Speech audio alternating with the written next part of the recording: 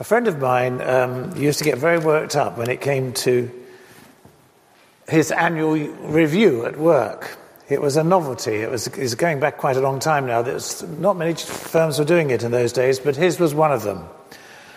And his boss started by asking him how well he thought he had done over the past year. And so he told him how good he was and what he'd done. And then the boss would say what he thought about it.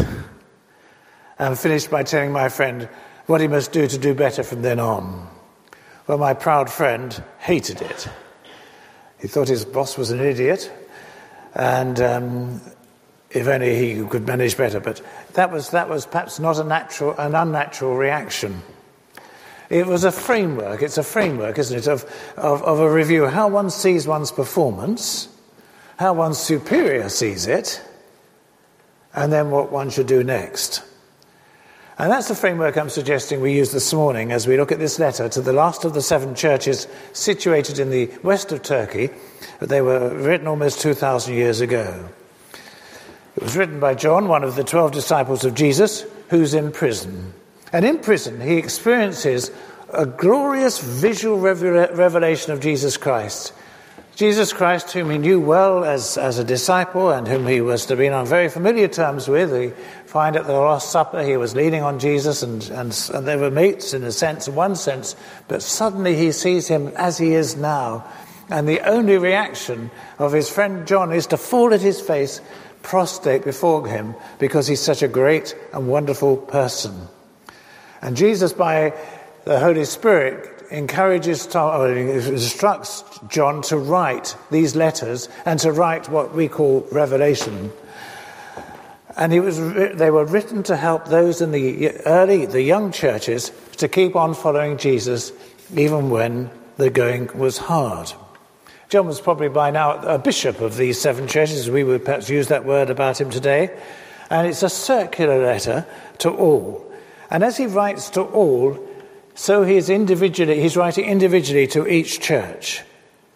And although John may not have realized it, as he was writing to us and all churches today right across the world thousands of years later. And so and it would be really helpful to have the Bible open. I think this morning, if you're interested to follow this letter, it's almost at the end of the Bible, page 244, Revelation 3. And we'll see in verse 22 there what he's saying. And because we're going to look at this quite a bit. Let anyone who has an ear, listen to what the Spirit is saying to the churches. So if you've got an ear this morning, or even 2, Jesus says, listen carefully. And I'm going to pray that we'll do that now. And so we pray, Lord, that just as you open blind eyes, you also open deaf ears. And it may be that some of us in our inner ears have been deaf to your voice. This morning we pray that we will hear it. In Jesus' name, amen. So with our Bibles open at Revelation chapter 3 from verse 14 onwards, and using our framework, we'll see how the people in the church in Laodicea saw themselves, then how Jesus saw them, and finally what they should do next. You got that? So we see how they saw themselves by looking at verse 17. And verse 17 says, "For you say, I am rich, I have prospered, and I need nothing." Wow. They were totally deluded. It's a delusion in self-assessment. We're doing fine, don't worry about us. That was their prevailing view. We're doing nicely, thank you very much. How do you think we might see ourselves here in St. Andrews this morning?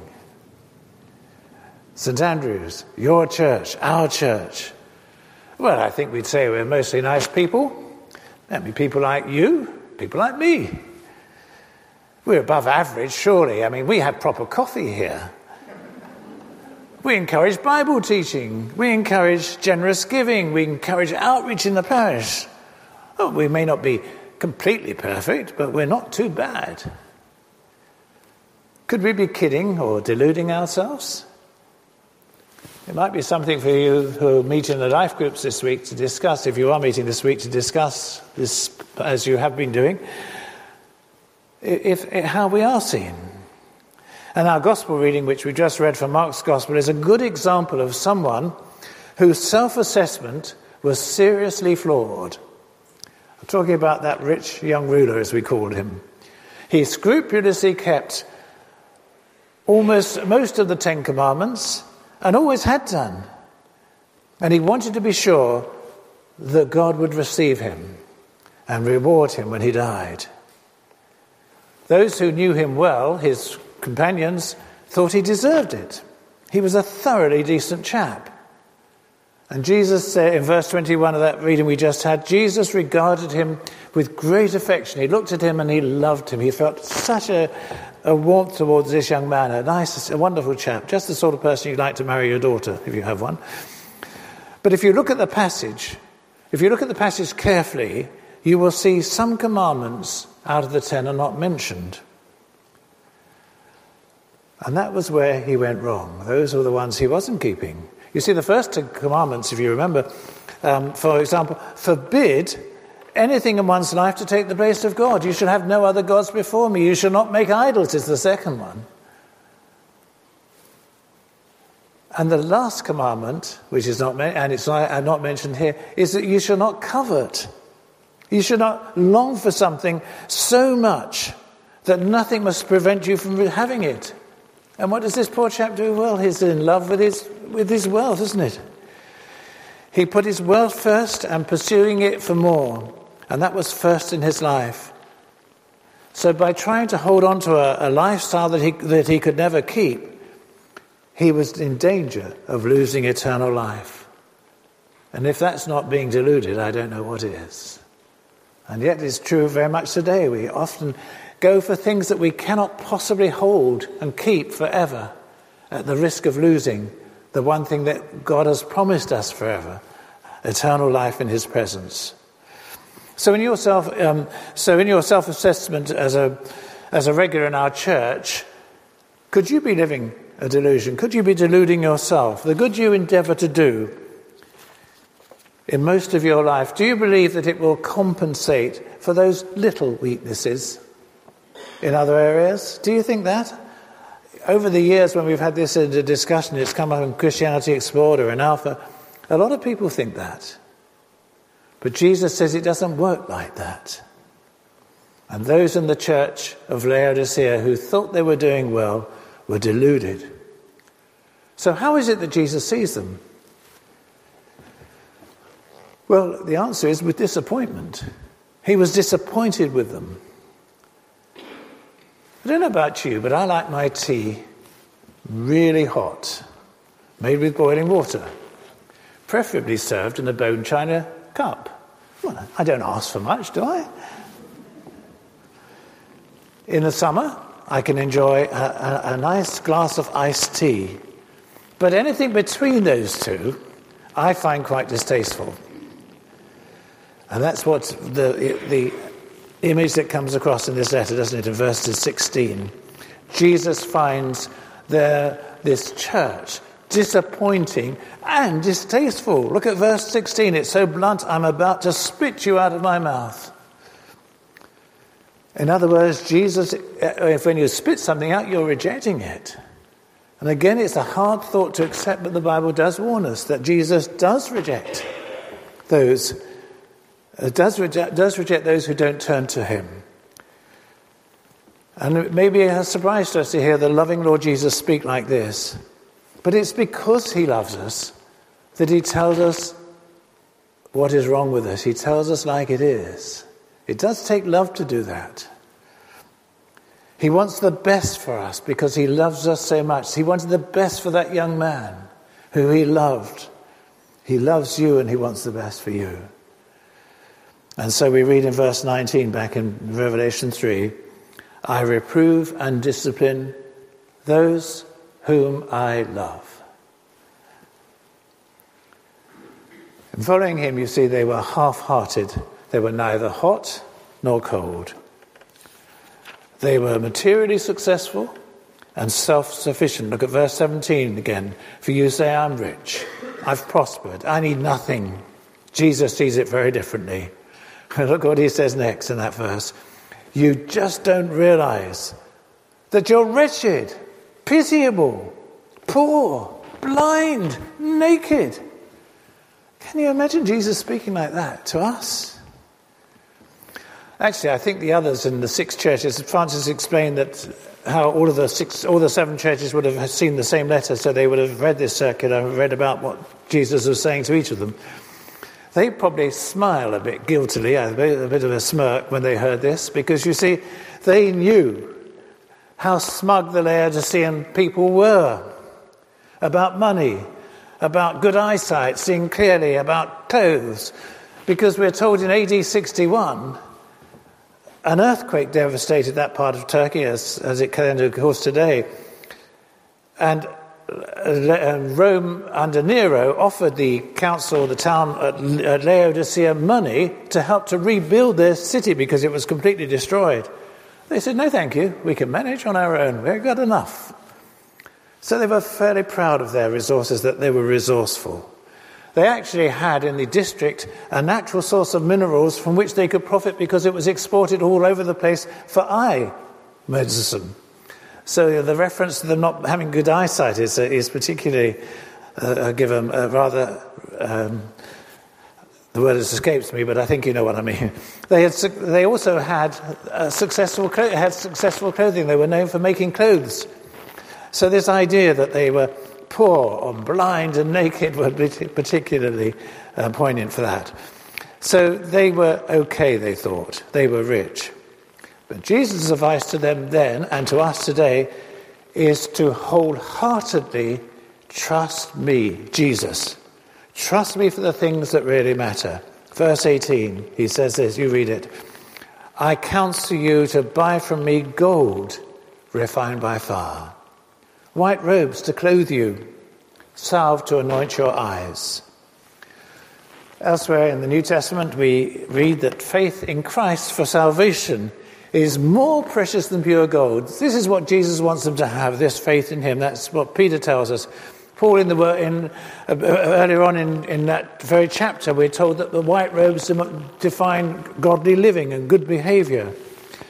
And Paul, in writing to the Ephesians, speaks about the importance of a good eye treatment as he prays that their eyes will be enlightened to see what God promises us when we wholeheartedly trust in him.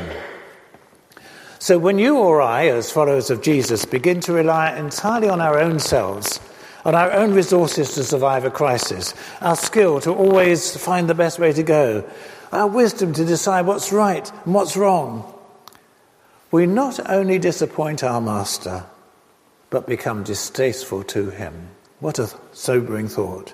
Because we've stopped trusting in him. Do you see? We're relying on ourselves. And so we become lukewarm, half-hearted. And Jesus wants us to be wholehearted in our faith, complete trust in him. So, having seen ourselves perhaps at times being self-deluded and disappointing Jesus, we now come to the bit about doing something. Do something is my third and final point, although I'm not going to stop yet. But if the purpose of this review is to correct those delusions and avoid disappointment, some action needs to follow. And so we see that in verse 19. Jesus says, be earnest, therefore, and repent. Listen. To be earnest means to be serious. To repent is to stop going in one direction in order to go in another. And that's exactly what he wanted the Laodiceans to do.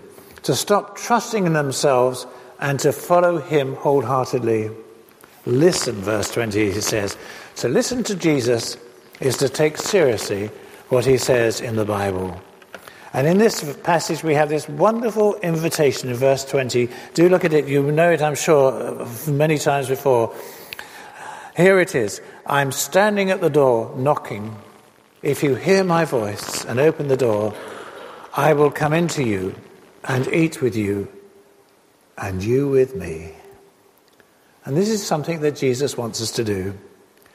to welcome him at the center of our lives, to open the door of our personality. Some of you may think, well, I remember doing that as a teenager at a church camp, or I did it at an Alpha course. I asked Jesus to be my Saviour, and I did believe that from that moment I had become a Christian. Wasn't it just once and for all, that verse? Doesn't it just apply to that? In one sense, yes. In another sense, no. And let me explain what I mean. When many years ago I consciously heard Jesus' invitation, I opened the door by asking him to be my Saviour. And I believed at that moment God forgave me all my sins and gave me a new start. That is the promise is in the Scripture. And according to the New Testament, you and all of us here who have prayed a similar prayer are described in the New Testament as being in Christ. It's like a change in status. So that now when God looks upon us, God the Father looks upon us, he sees first of all Jesus. He sees Jesus. And we are accepted by Jesus and we're accepted by God. We are in Christ.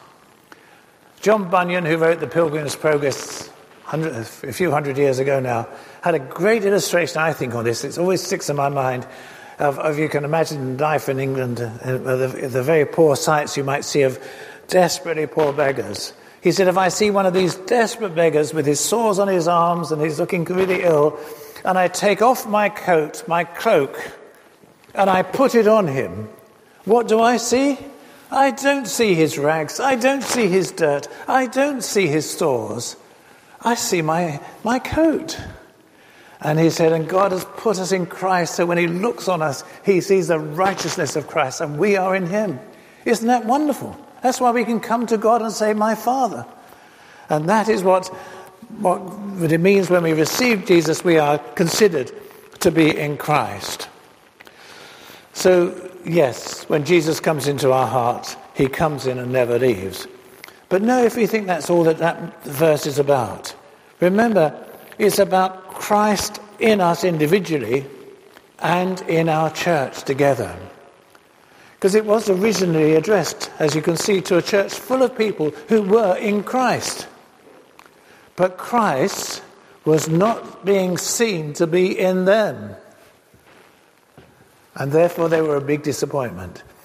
So we are called, Christ, we're given that wonderful gift of Christ in us, of Christ being in us. But we need to show that let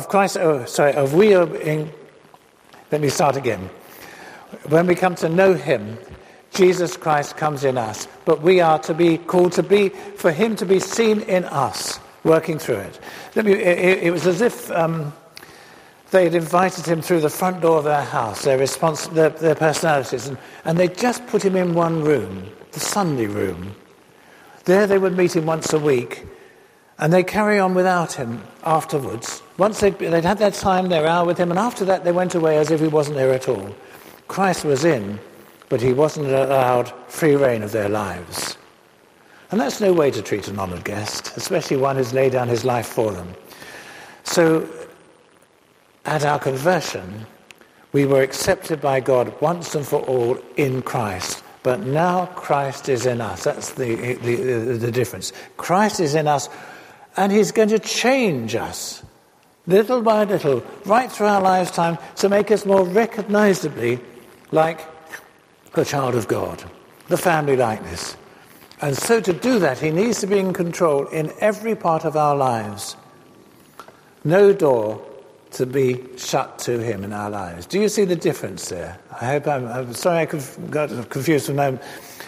It's one thing for us to know that our status, that we're secure in Christ, but Christ in us is an ongoing process. In theological terms, being in Christ is known as justification, being forgiven and accepted once and for all. But Christ in us is sanctification. It's an ongoing process of making us holy, of transformation. And that's why we need to be wholehearted in letting him do so. Do you see that? That he's going to work out within us and to change us. And at the very beginning of this letter, verse 14, in chapter 3 of Revelation, we read the words of the Amen, the faithful and true witness, the origin of God's creation. Those words, Jesus is the last word. He's the Amen. He's faithful and true. We can trust him. And he's the creator. And he wants to be creative in us. And that's why he invites himself into our personality. And he talks about eating with us. He wants to be at home and sharing all we do. A very homely idea, the thought of the kitchen table, perhaps, sharing with us by his Holy Spirit, because that's how he comes into us, and through his Spirit. He will fill us and make us useful and fruitful and productive with the fruits like love and joy and peace and patience, kindness, goodness, meekness, gentleness, faithfulness and self-control. So if you have been, don't go on deluding yourselves into thinking that all this doesn't matter. It really does. If you're disappointing Jesus by not trusting him to have free reign in every area of your life, do something about it. Earnestly resolve to open every door to him from now on. Maybe a quiet word with one of us after the service will help you to make that start. And then when the time is right, Jesus, having been welcomed into our home, welcomes us into his home. Look at verse 21. To the one who conquers, I will give up, who's in other words, who's wholehearted, I will give a place with me on my throne. Isn't that a wonderful thought? Will you trust him to do that? Wholeheartedly? Let's pause for a moment as we pray.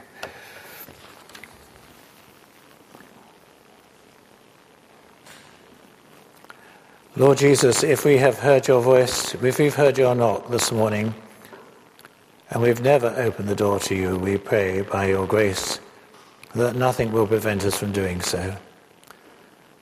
And Lord Jesus, if we have done that years ago and asked you to come in, but we have kept other doors within closed to you, if we hear your voice this morning by your Spirit, enable us to open every part of our life to you, that you will be the Lord, the glorious Lord, in everything we do, and work your work through us.